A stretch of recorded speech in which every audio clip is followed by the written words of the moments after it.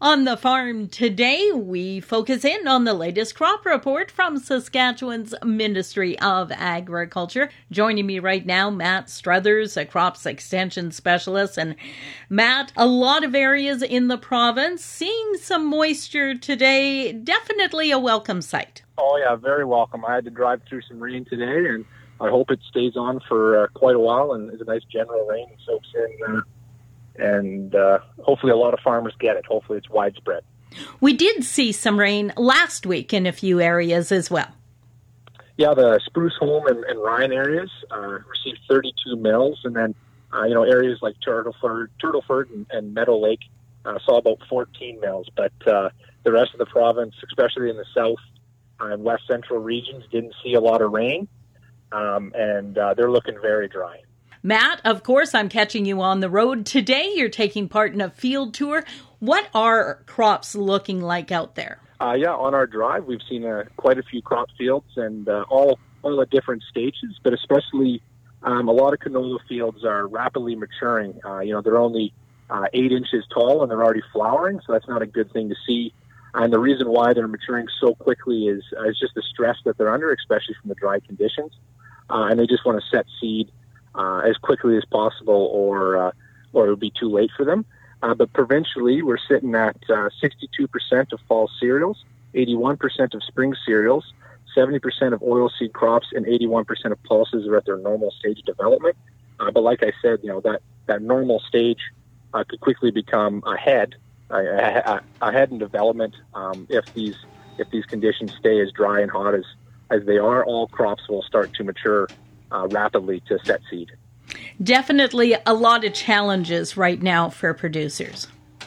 Yeah, lots. And unfortunately, no one can control the weather, so they just have to sit back and hope it rains. What is happening as far as moisture conditions out there?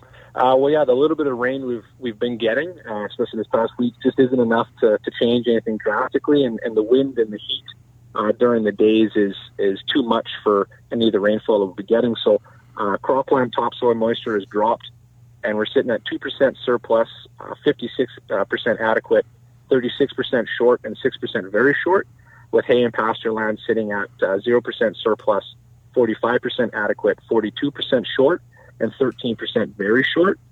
Without any good general rains on the forecast, things are going to get pretty scary pretty quick. With I think the next week's forecast is calling for almost a solid week of 30-degree weather and up, and that's just not good. Quite a change from earlier this week when we saw some reports of frost in a few areas. Sunday night and Monday morning there was an occurrence of frost just about pretty widespread across the province. Some places were only minor and some places were severe. So those symptoms of damage will be showing up just about now. It never shows up early, so it shows up after a few days. So there'll be a few farmers out there, especially on canola fields. They'll see the most damage on their canola fields, and hopefully the damage isn't enough to kill the whole crop, and that crop can recover. What kind of damage can we expect to see? You can expect to see some damage on the leaf margins, some cupping and some discoloration.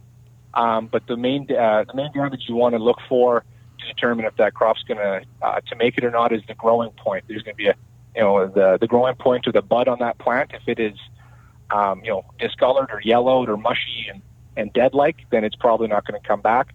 But if there's if it's firmer and it's got some green left to it, it has a good chance to recover, and it'll just be slightly delayed.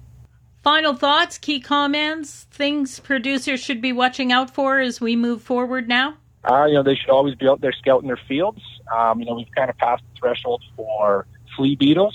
That problem's kind of past us, but there's always more pests that show up in the season. Right now, gophers across the province are causing a bit of an issue, so just be vigilant and keep doing what you're doing, and hopefully it rains soon.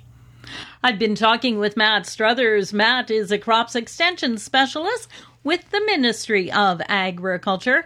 For Golden West, I'm Glendalee Allen Vossler.